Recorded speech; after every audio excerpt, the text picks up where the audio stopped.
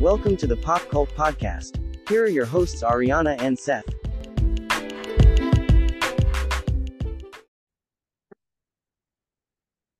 This is the Pop Cult Podcast. I'm Seth. I'm Ariana. And today we're reviewing two popcorn movies, I guess you would call them. Yeah. Later we'll be talking about the horror film The Boogeyman. But first we're going to be talking about the latest Teenage Mutant Ninja Turtles film, Mutant Mayhem. After years of being sheltered from the human world, the Turtle Brothers set out to win the hearts of New Yorkers and be accepted as normal teenagers. Their new friend, April O'Neil, helps them take on a mysterious crime syndicate, but they soon get in over their heads when an army of mutants is unleashed upon them.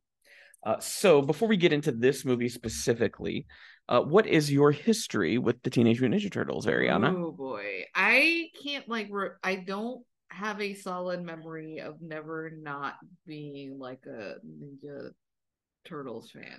Yeah. Well, I mean, by the time they came around, that would be when your memories were beginning to form. Exactly. So I have a very distinctive memory of the first time that I remember hanging out with my cousins from Florida, and my cousin was like, "Hey, do you want to play Barbies?" And I'm like, they're playing Turtles. and you wanted to play Turtles. I'm sure you can know which one I wanted to be. Michelangelo. Yes, of course. Because you're a party dude. No. Yes, I'm such a party person. I can remember the first time I became aware of the Turtles. Okay. It was summer break, and of course, all I did was sit in front of a television all day with my toys. And I can remember they aired, it was part one of like the 5-part pilot movie. They were airing it in pieces on our Fox affiliate in Nashville.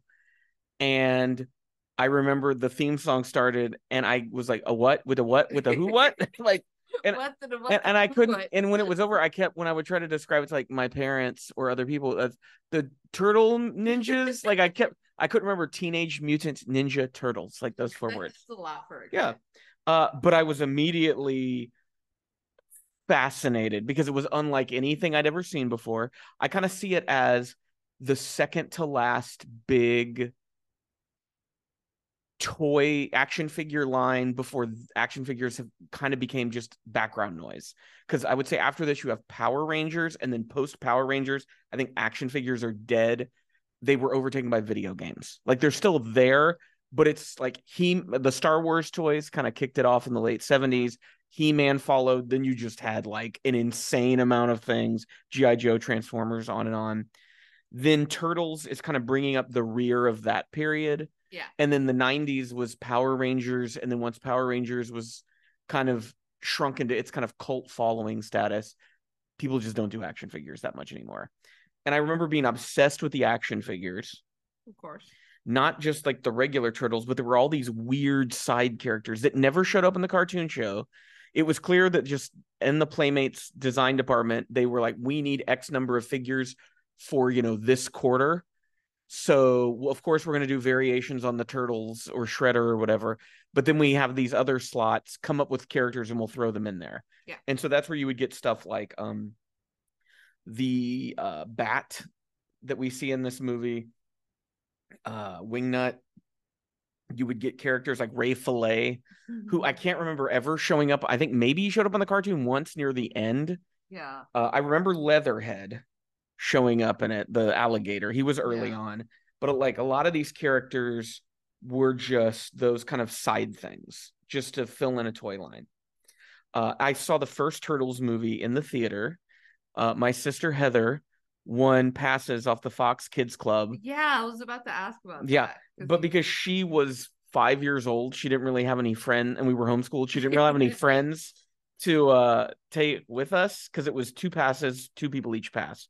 So it was me, Heather, my dad, and then my friend, one of my friends, Justin, I think his name was. I don't remember. So you really connected with that kid. But we went to it was like the theater in Metro Center in Nashville back when that place used to have a theater.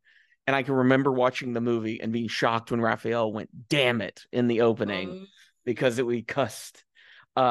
but then also being very confused because the whole tone of that movie was not what I expected from the cartoon show.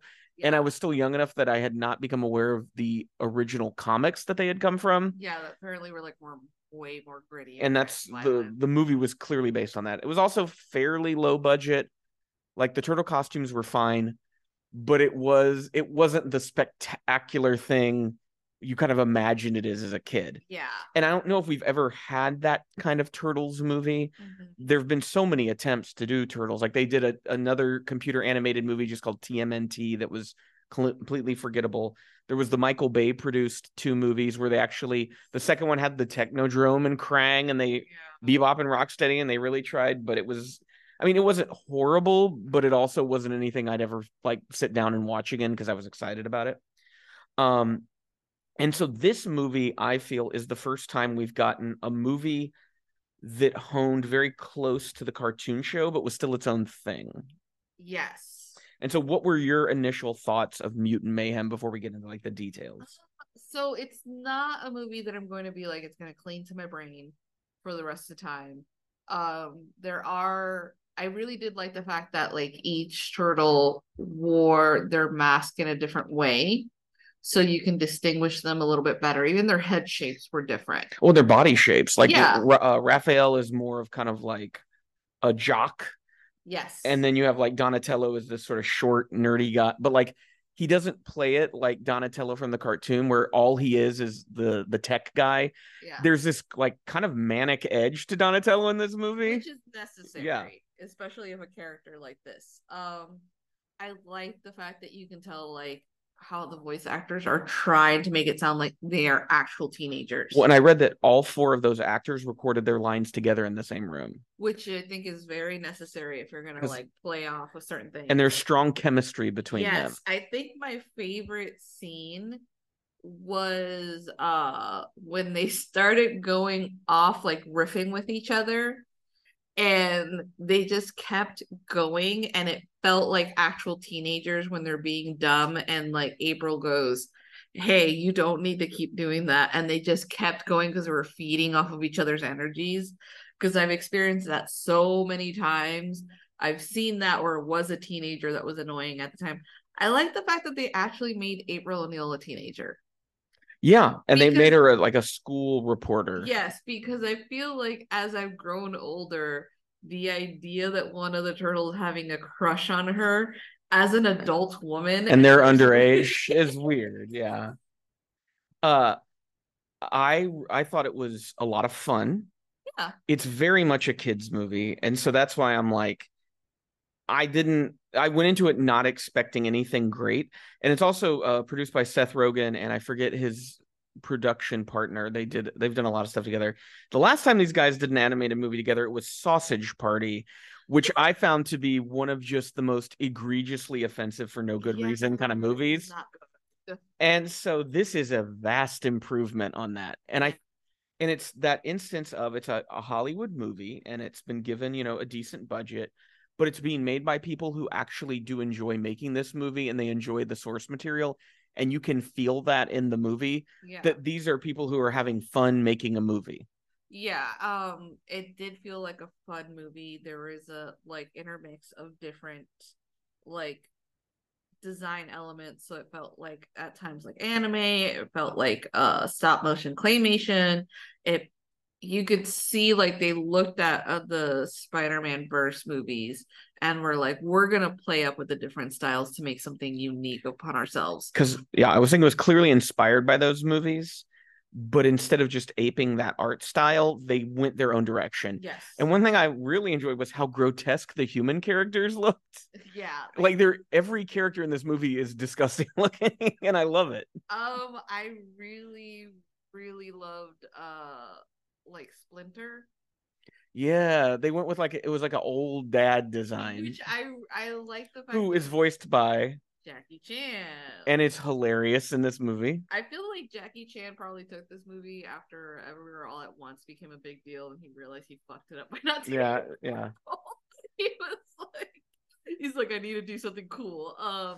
But I love the way that like when he tells the story, it's a different type of story. It's not like, oh, it was a rat and these turtles, and he felt obligated. He was like, no, I was a rat that was in my 20s. And I got burdened with these 4 kids.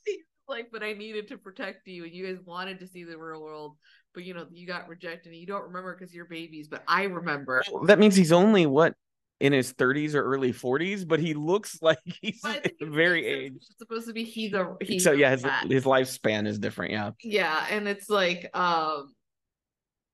he also complains about the lack of like meeting mutant ladies. He's like, I was a rat before. It would have been easy for me to find a partner.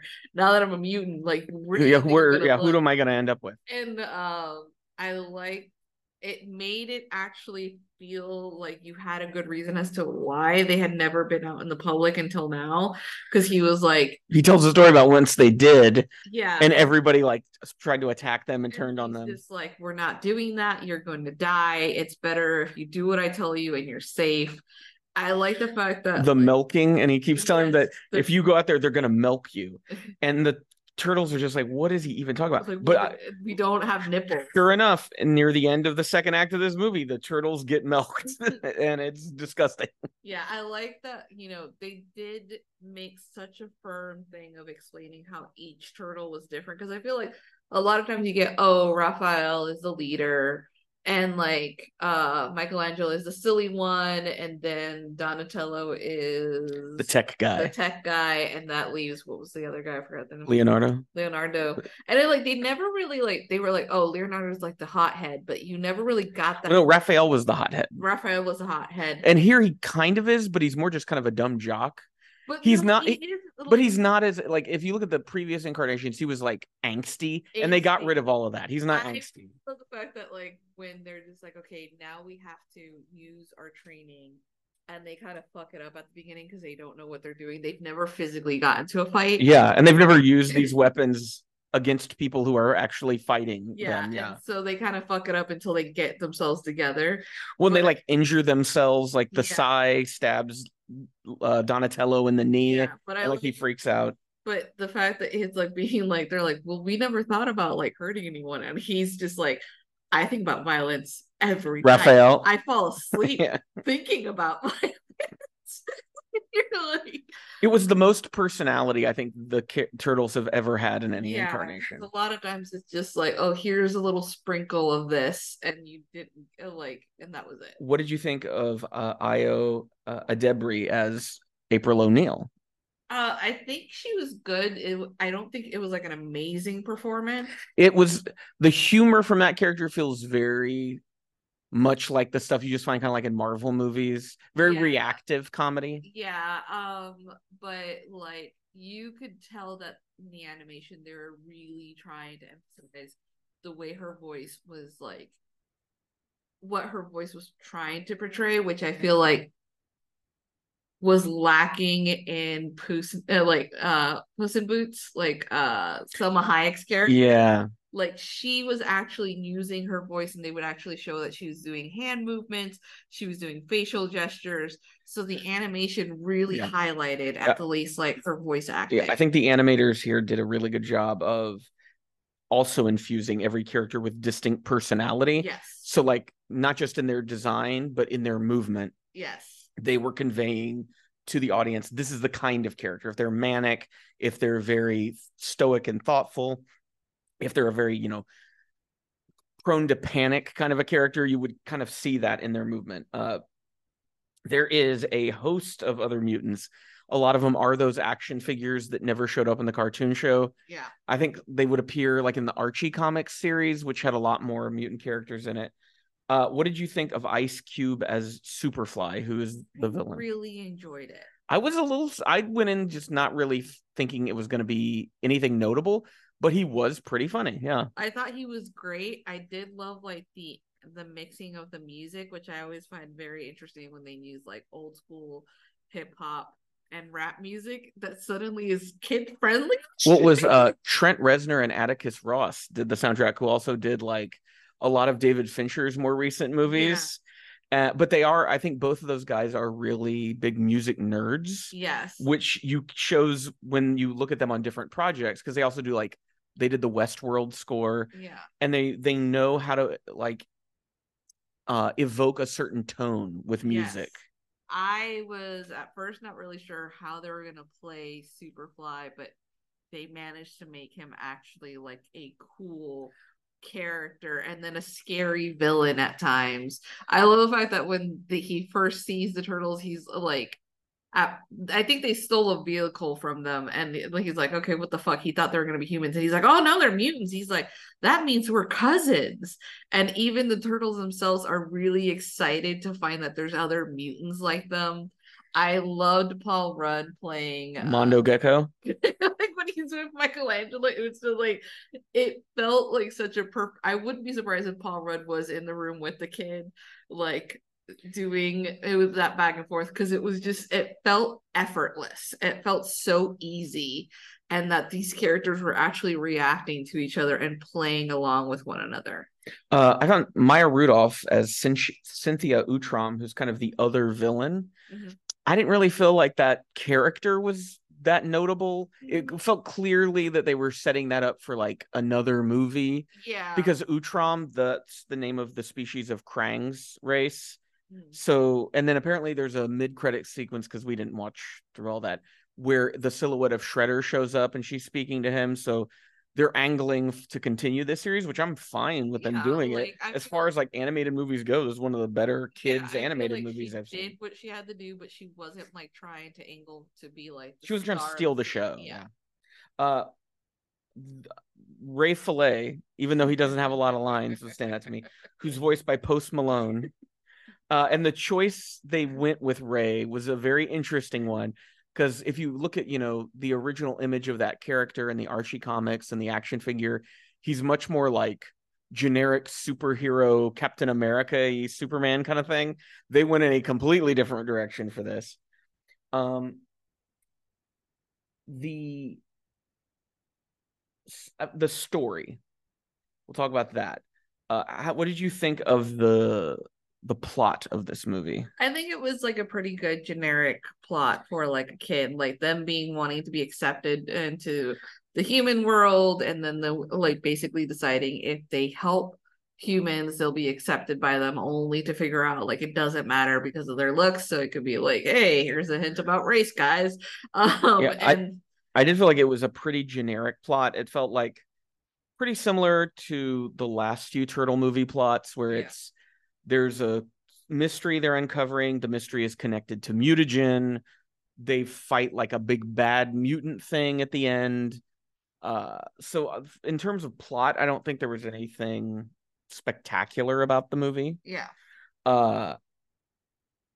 I feel like the thing that will stand out and is the driving force to go see this is that interpretation of the turtles. Yeah. Because of the personality that they're infused with. We also saw the first part of the Spider-Man duology, I guess. So of those two, which one would you watch again? Oh boy, I think I would watch this one again, and not because the Spider-Man one wasn't good. I think it was just too long. Yes. And so it really does stretch my attention span for a certain type of movie like that. Unless you told me, hey, do you want to watch the Spider-Man verse like in parts? I would watch it in parts happily. But again, if you're like, how much time do I have? Because this was close to an hour and a half. The Spider-Verse one was like, what, over 2 hours? Yeah, I think it was at 2 hours, a little over. And that was a little bit too much for me. Yeah, I think the Spider-Verse movie, like I said when I reviewed that, it would have worked better as, I think, a Disney Plus series. So you chop that movie into like 4 episodes, and then the second half of the movie are just the other 4 episodes in the season. Yeah. And then that way it would be paced better, because as beautifully animated as all these movies are, especially that one, it is also overstimulating, I think, because there's never a break. It's just a constant barrage of just intense imagery. The screen is filled with things. It's very disorienting. And when you're sitting there for, 2.5 straight hours, it gets tiring and your brain gets bored because I felt like my mind just got to the point where I was like, this is just so much. I can't even really process and distinguish a lot of these things at a certain point. So I'm just kind of tired. Yeah. And I'm wanting the movie to wrap up. While Mutant Mayhem, I never felt myself getting bored. No. It was paced very well, despite the plot not being anything that interesting. And it was the performances of those turtles. Like, I mean, I don't laugh out loud at that many movies, but I laughed out loud multiple times at this movie. I think the stuff with like April particularly like would make you laugh, and that or like well, it's just how vibrant the turtles' personalities were, and how they like played so well off of like Splinter, and how distinct Splinter was. It just felt like the most realized turtle universe we've gotten so far. Yeah, it felt also as if like the writers and everybody involved like understood comedy enough to be like, all right, we need to go silly, but we need to do callbacks on certain silliness for it to really like sink in. And it's something that like you will see in improv. So like the whole milking thing, it was brought up multiple times and it was like really like, and then there was a payoff. And there was a payoff for it. The fact that like we have a callback about why is it that April O'Neil, they go into her school and like they have April O puke and they explain her whole thing about her not wanting to be in front of the camera, which I found very interesting because it also adds to the fact that like of course she's not going to have a camera crew with her, she's just a teenager. And or like the silly bits of her being like, wow, this helmet I bought is really worth it, because her helmet goes through a lot. So it was like, I remember you laughing at it because it was just like the way she said it was just very like, it was a good line delivery. Yeah. I think that there's a lot of influence from something like a Teen Titans Go here too. Yeah. And that's a show that I think gets maligned when you get into the Teen Titans fan base, because there's people that love the original Titans show that aired in the 2000s. And then Teen Titans Go made it a lot more cartoony, a lot sillier. It was much more in line with the current direction of Cartoon Network. Yeah. Which is, there aren't really lessons on those shows. They're just like comedy. Yeah. What you think of something like Gumball? Oh yeah, and I understand what the reason was. I remember reading online is like some people were like really mad about like the rewriting of Teen Titans because there was this whole thing about like family relationships, how basically they made their whole made family, and versus like the dark stuff that people go through that they're like, well, kids should experience that versus just the silliness. But my thing is always like, yeah, the show you're describing exists. It's called Teen Titans. It's on streaming. It's on DVD. I think and that's like, these fans get so caught up in this new thing isn't like the old thing, not remembering that we have such a deluge of media that then go watch the old thing, man. Like, it's still there. I think it's just more like the sadness of not having something like that represented in media, but it's also like this thing of explaining like it could be out there, but it's probably just being drowned out by all the other noise that we have. Well, and I found like the Teen Titans Go show, what I've seen of it, I enjoyed it. I watched the movie, and it was like, it's kind of what you expected. There's a lot of funny references to the DC Comics universe, and it was a fine movie. And that I saw a lot of that here, where we already have the dark take, but we don't necessarily have like a really silly take of the Turtles. Yeah. And this leaned to that while still having like some grounded dark stuff in it. It still had some heart to it. It was like Splinter realizing that he was in the wrong by keeping like his sons like hidden and how they want to experience life and they should experience life.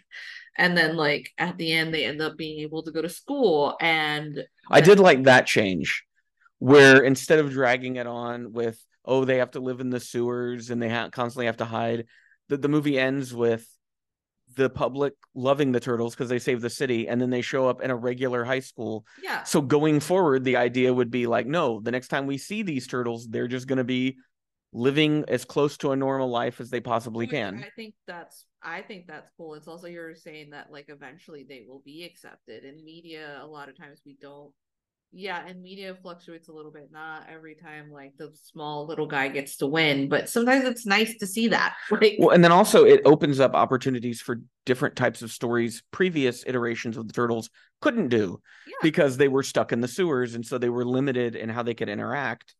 And also it's one of those that if anybody hates this, I would ask them to look on IMDb after they search Teenage Mutant Ninja Turtles and go, yeah, if you don't like this, give it a few years. There'll be another version. Yeah. Like I don't think the Turtles are ever going to stop. They're constantly going to be mining this IP from different angles, trying to figure out another way to cash in.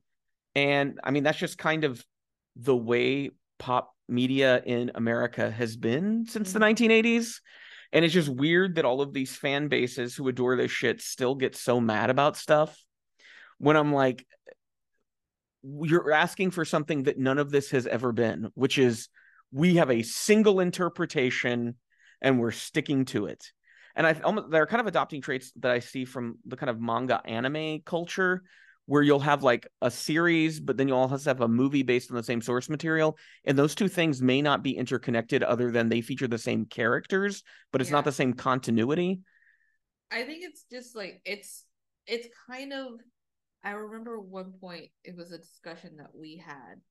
For example, I had read Red Dragon, that whole like Hannibal Lecter series. Oh, I didn't. It was like, and we talked about like how it would be so boring for a reader slash moviegoer to go in and see exactly the same thing that was portrayed on like adaptation. You have to change things. And it's just sort of like, it would be, you have to open it up for interpretation. You have to change something. So you, as a person who already read it, aren't going to go, well, I'd rather go read the book. If the book was better for you, then you know what? Go reread the other book. I'm sure you can also find other authors that have highly been influenced by that to follow through whatever like niche that you're into. But it's like you said, unfortunately is, they're going to remake it within a few years. It's going to be another set of group of people that are going to be like, this is the thing that we don't touch, and this is the thing that we're allowed to move. The IP is going to be, it's going to have like so many like versions. I mean, there already are. Yeah. So one of the things I always think of is that none of this shit is like sacred to me. I grew up and I was really into the Turtles, but the key there is I grew up. And like on the blog, I think in the coming months, I'm going to be going back and reading the first two collections of the original Turtle series, just because I'm interested in going back and seeing what was it like when they were originally created by Kevin Eastman and Peter Laird. But like, comic books, movies, when it comes to these IPs, I just don't have loyalty to a single version. My mindset is always tell the most interesting story you can tell with this material. More often than not, they fail in that regard in Hollywood, but every once in a while you get something you're like, oh, that was a pretty like clever take, that was different, and I enjoyed it. And I feel like with this, that's what that was. It was fun, certainly a kids movie, certainly for kids that love like fart and poop and puke jokes. Kids like those are gonna fucking love this movie. And it's actually has some funny moments because it was made by people who do comedy. And so they knew how to inject the film with comedy.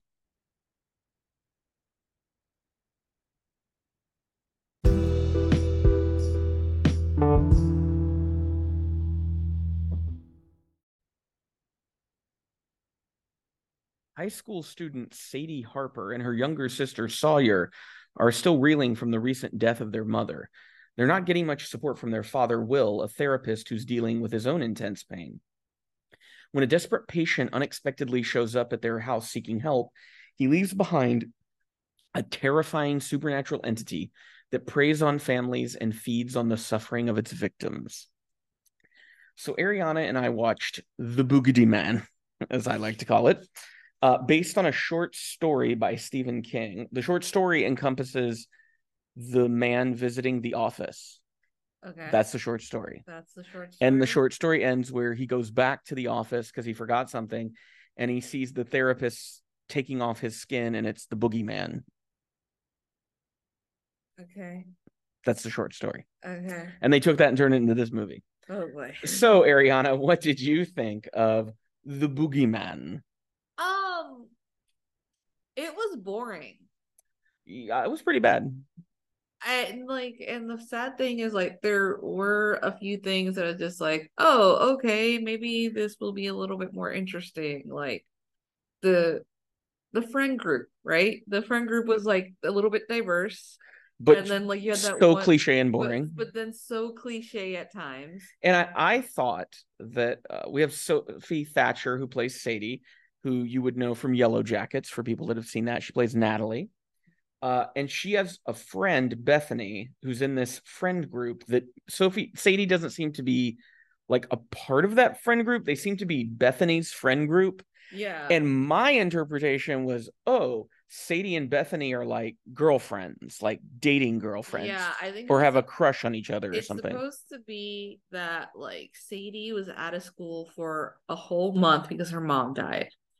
And that between that, because they hadn't seen each other, like Bethany goes and makes another group of friends. Like My read, I've got very big lesbian vibes yes, between the them. thing is, It was no, I'm not saying that's not in the wrong in the read. I'm telling you what it is like in the movie perspective. well, yeah, I mean, like the movie But- never explicitly says that they're gay, but like their performances say that they're gay. Like the way they're looking at each other, something like, these don't just seem like high school friends. Yeah, I mean, like the intensity of the fact of her just like Sadie being like, you made another friend group. I'm not a part of that. And then like group. Bethany's concern about Sadie is not the concern you would have for a friend. It's the concern you would have for like a partner or someone you're dating. Yeah. Well, especially like the intensity that's coming across between the two of them. But then there's also just like you almost have to question yourself. It's like, so did you not make contact with your so-called best friend like, for an entire month? We know people this age have cell phones and are on social media, so that would be very weird. Like, or was it that Sadie was kind of like closed off about it? I don't know. It was what it was. I feel like it was, from a technical perspective, it wasn't horrible. The best thing about the movie was the lighting. I think Sophie Thatcher was beautifully lit in like every scene she was in. Yeah. And you could really tell that the director wanted her to be photographed in a way that made her look her best. Yeah. And so there were some really great scenes in the house where they're kind of using that Fincher-esque kind of like yellow, orangey backlighting. And so you get some really good shadows and warm colors at the same time off of her. So there's that kind of like fall feel to it. So that was good, the lighting. You know it's not a good movie when you're talking about how great the lighting was. I think it's just it was so cliche written. Yeah, there should have been maybe more play with the editing as to what's going on. Because at the beginning of the film, like once we see like Sadie on screen, she's like wandering into her mom's like studio, going into her mom's closet, grabbing a dress and wearing that for school. And then we get like the introduction of their mom died and they have not been to school in a month. Grief or horror as a metaphor for grief has been done, folks. Like if you're going to mine that territory, then you sure as hell better have something new and interesting to say, because I think 1980, The Changeling with George C. Scott. You remember that movie? Yeah. Where he moves to Seattle, his daughter died, and then like the house is haunted. Like this has been going on for a long time. Horror as grief. This movie adds literally nothing to that conversation. It hits all of the plot beats you've seen in all those other movies. It doesn't do them badly, but it's just kind of mimicking other things. Yeah, because it's supposed to be like the boogeyman will like apparently take over the image of someone else and then end up killing you, kind of thing. But like I didn't even understand the rules of the boogeyman. Yeah, because he appears to be in two different places at once, right? Well, like they did, because he's in Lester's house, but he's also in the Harper house. Well, it's like it's Lester's house. It's supposed to be he's already infected it and kind of like waiting out like the last two of the family members. So there's this sort of rot that appears, right? Yeah. Is he traveling through that? Yes. Okay, that's what. But then here's the thing. They kill him with just fire, with like a hairspray can, some paint thinner, and fire. So this existential, cosmic, Lovecraftian being that can traverse space through this series of network of like membranous rot that runs through houses, you can just burn it to death. Like this creature, and it didn't seem like that much of a threat at the end when they killed it so easily. I think there's just a lot of problems with the film at the end of the day. If it's supposed to mimic you and end up being like a person that you had cared and trusted before, it was doing it in such a slow burn versus the image that we got at the beginning, which it's supposed to be like Lester's family, on how it had killed like one of his children. Yeah. And it's supposed to be like it kept killing every fucking child that they had, apparently. And at no point where they're like, hey, let's move from this fucking house or some weird thing. I think one thing that would immediately make this movie a lot more interesting was if it was told in non-chronological order. Yeah, and I thought the other thing that would have made it interesting was like, so every time like the boogeyman was trying to imitate like Sophie or like Sophie and Sadie's mother, like Sadie and Sawyer's mother. Sadie and Sawyer's mother. And it would have been beneficial had maybe it had mimicked that voice to the point that like it would make Sadie think twice because she misses her mother so much. But it's always like a poor imitation. But it's always this poor imitation. So like maybe like, hey, Talk to Me wasn't a great horror film, but it did a great thing about being like the character's obsessed with their mother and like doesn't want to let go of this dark thing in her life because it's like bringing her mother back. This doesn't even do that. Like you can hear it almost mimicking, but it doesn't mimic the dad at any point. It doesn't mimic one of the sisters to like be like to make the sisters be like angry at each other. Doing poorly at what it was trying to do. That's the vibe I got, is for this powerful creature, it really seems to not be doing its job well.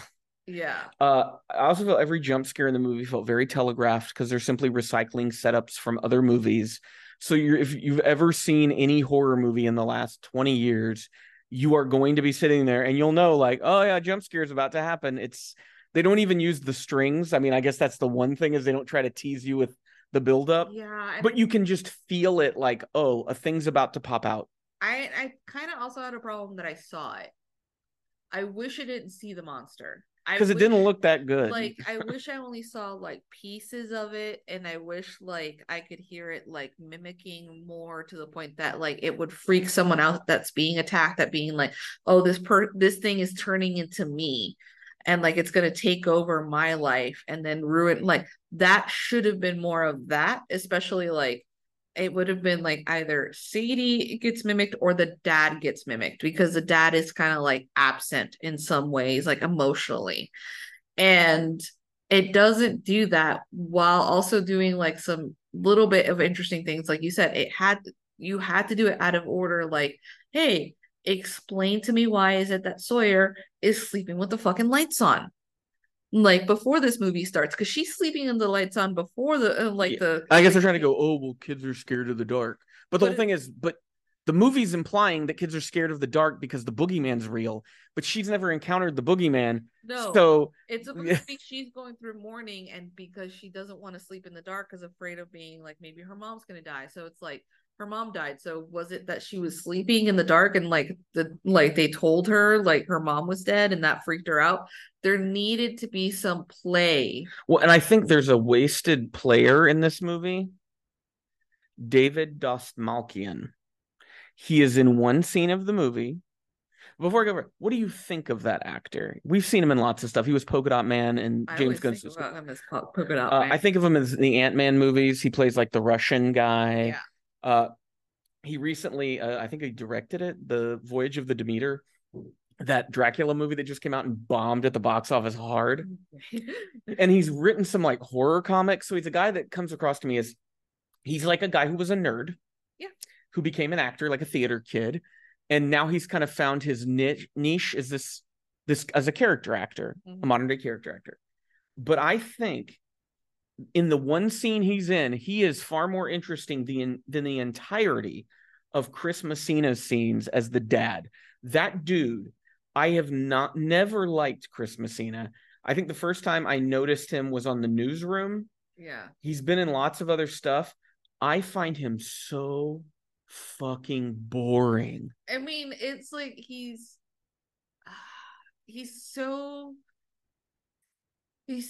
passive in the film. Yes. And I think he's written that way, so it doesn't help. But it's so grating because it doesn't feel like your children are in distress. They are grieving the death of their mother. And I don't feel like they you could present his unwillingness to grieve in an intense way that really captivated us. But they don't. Like you're saying, he's stoic to the point of boring.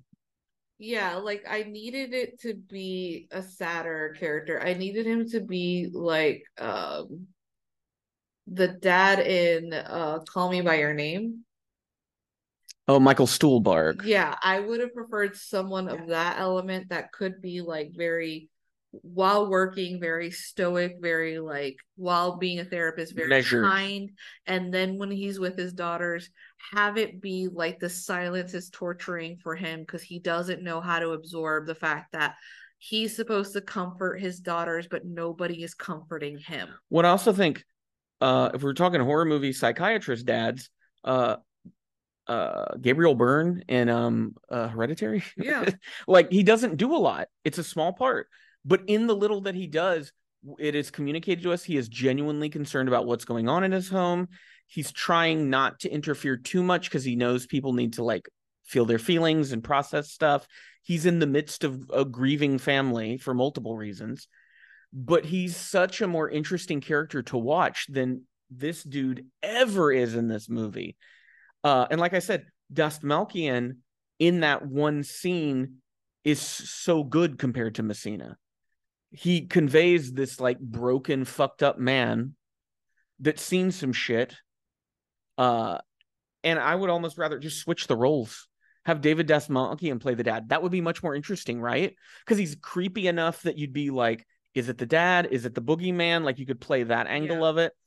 But it doesn't go that way. Later in the movie, they visit Lester's home where his wife Rita is, and she's played by Marin Ireland, who is another kind of 40-something character actress.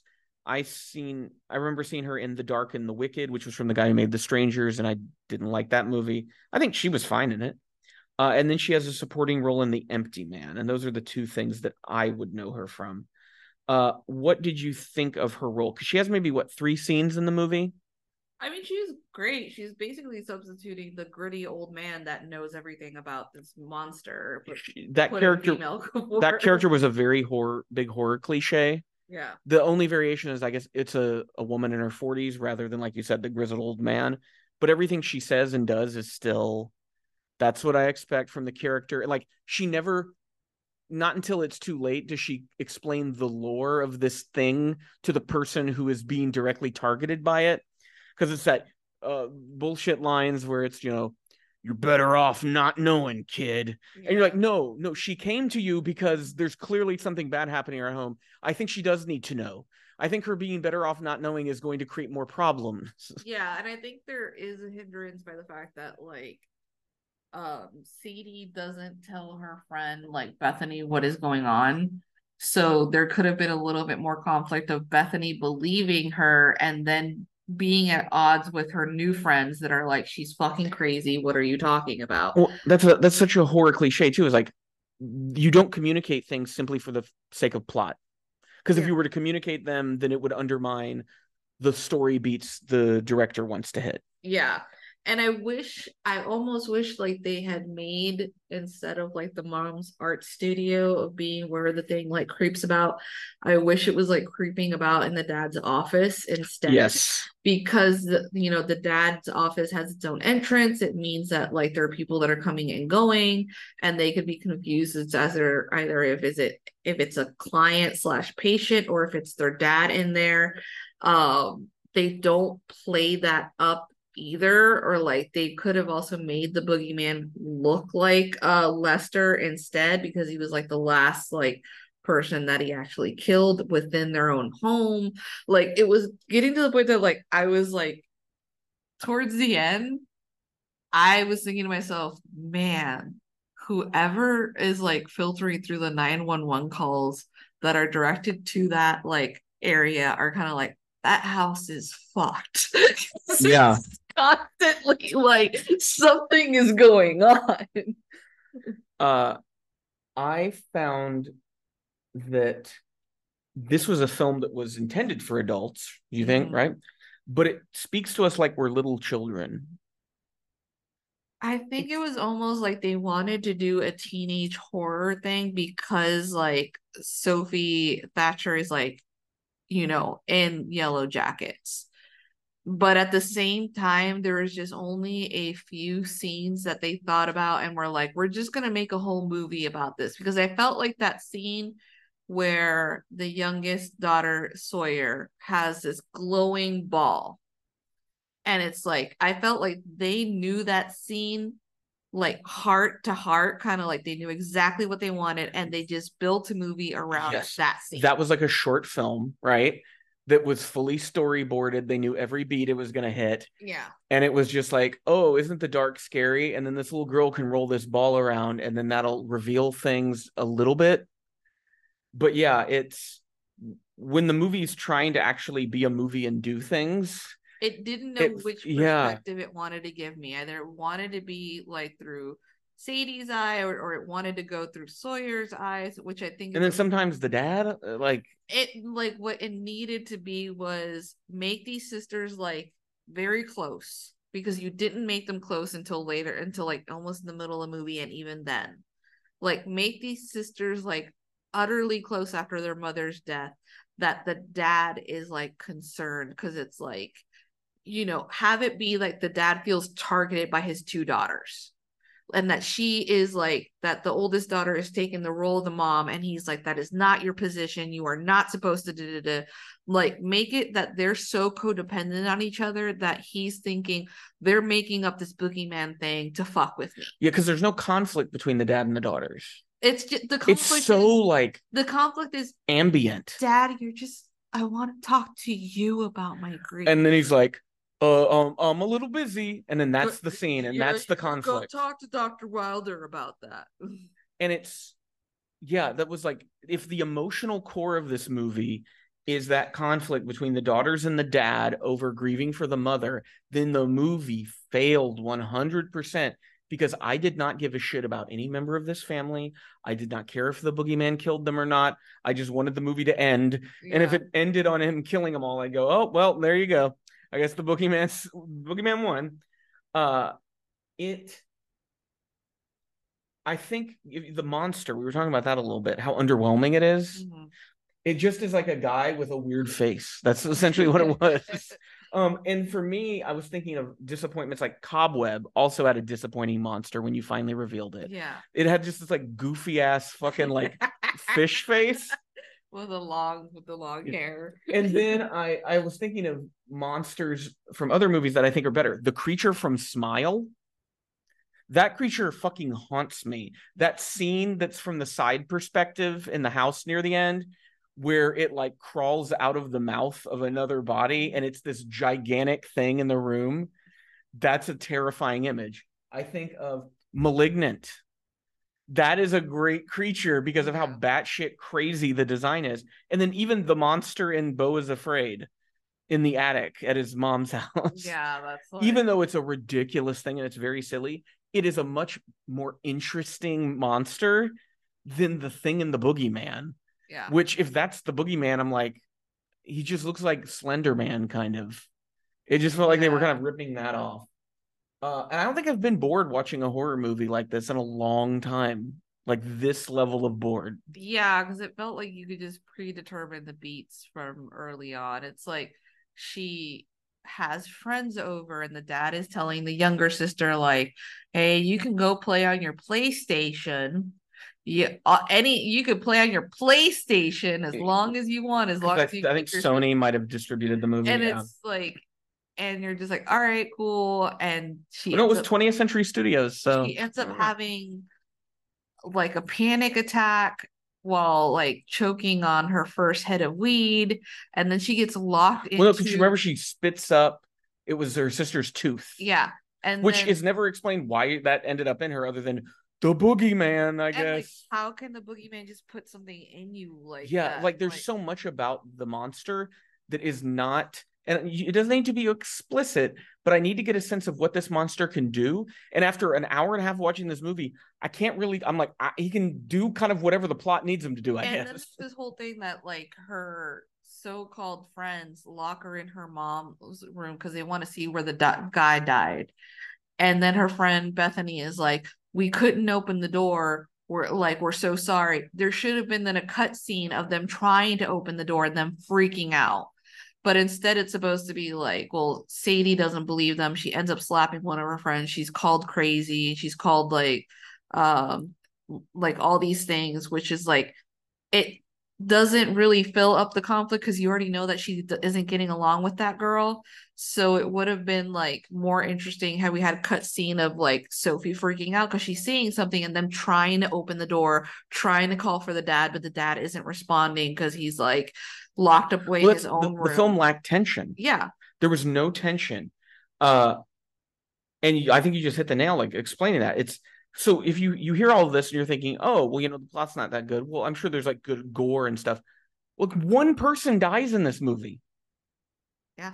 One person dies in this whole fucking movie. So there's not even that to look forward to. It's not even you can go like, oh, well, the gory death scenes were really entertaining. You don't get them. Yeah. And because like Sadie isn't talking to like Bethany about what is going on, then there's no tension as to her trying to get involved herself in this friend group. Also, Bethany doesn't have like any urgency to have Sadie like get involved. She's just kind of like, but since they're my friends, they're going to be your friends. And Sadie's like, but they fucking suck. Well, here's something that would have added stakes to the movie. They have is it supposed to be a sleepover or just a party? Like a sleepover at Sadie's house. Kill one of the friends. Or like badly injure them. Like do something that turns them against Sadie, including Bethany. And now you've upped the stakes. So now Bethany is more alone. Her dad won't listen to her. Maybe she was starting to tell Bethany. Now Bethany just thinks Sadie's crazy. And that would have at least added some tension to the movie. But it's just every opportunity this film has to raise the stakes, it just goes, nah. Yeah. We're going to keep everything baseline. The whole movie, it's ambient horror and not even that good at it. Yeah. I think it's sad because it's like we watched Talk to Me for a second time with a friend and we were able to pick up on certain details, which makes me like the film a little bit more. It doesn't change my rating on it, but it makes it very clear as to like the relationships between everyone and how you can argue that like there is something racial about like a current character being blamed for someone else getting hurt. Well, but there were Talk to Me, something happens. Yeah. In this movie, nothing fucking happens for an hour and 30 minutes. It's just in Talk to Me, build up and then shitty jump scare. Yeah, in Talk to Me, there is that conflict between friends about being like, fuck you led to this and this, and the other person's like, you're not listening, you're not believing me, that we can find a solution. No one is really having an urgency to find a solution except maybe like Sadie when she goes back to Rita, but like at no point is like the dad informed that like Sadie is doing this, like going beyond what she's supposed to do. What's and that searching the withholding of information for the sake of the plot? It's rife in this movie, and it's like there could have been like the dad finding out that, oh no, she Googled the guy's name and went to their house, and he's like explaining to her like that could like fuck up his own career for whatever X, Y, or reason, or just being like, hey, that woman is not mentally well. How dare you go to her house and further entice her? Yeah. It's like, or like the dad being like, no, I'm going to have Rita committed, like, because she's not well. But yeah, so like painfully boring. And when they talk about, oh, we're going to use AI to write movie scripts, I want to go, this script wasn't written by an AI, because it felt like something a computer spat out after you just gave it like, hey, here's every horror movie from the last 20 years, make a movie. And then it's just the Boogeyman. There is a dark thing in a house and it is scary. And the girls in the house get scared. Yep. But yeah, I would say definitely not recommending this one. No. I think you can easily pass. You will not be missing out on anything.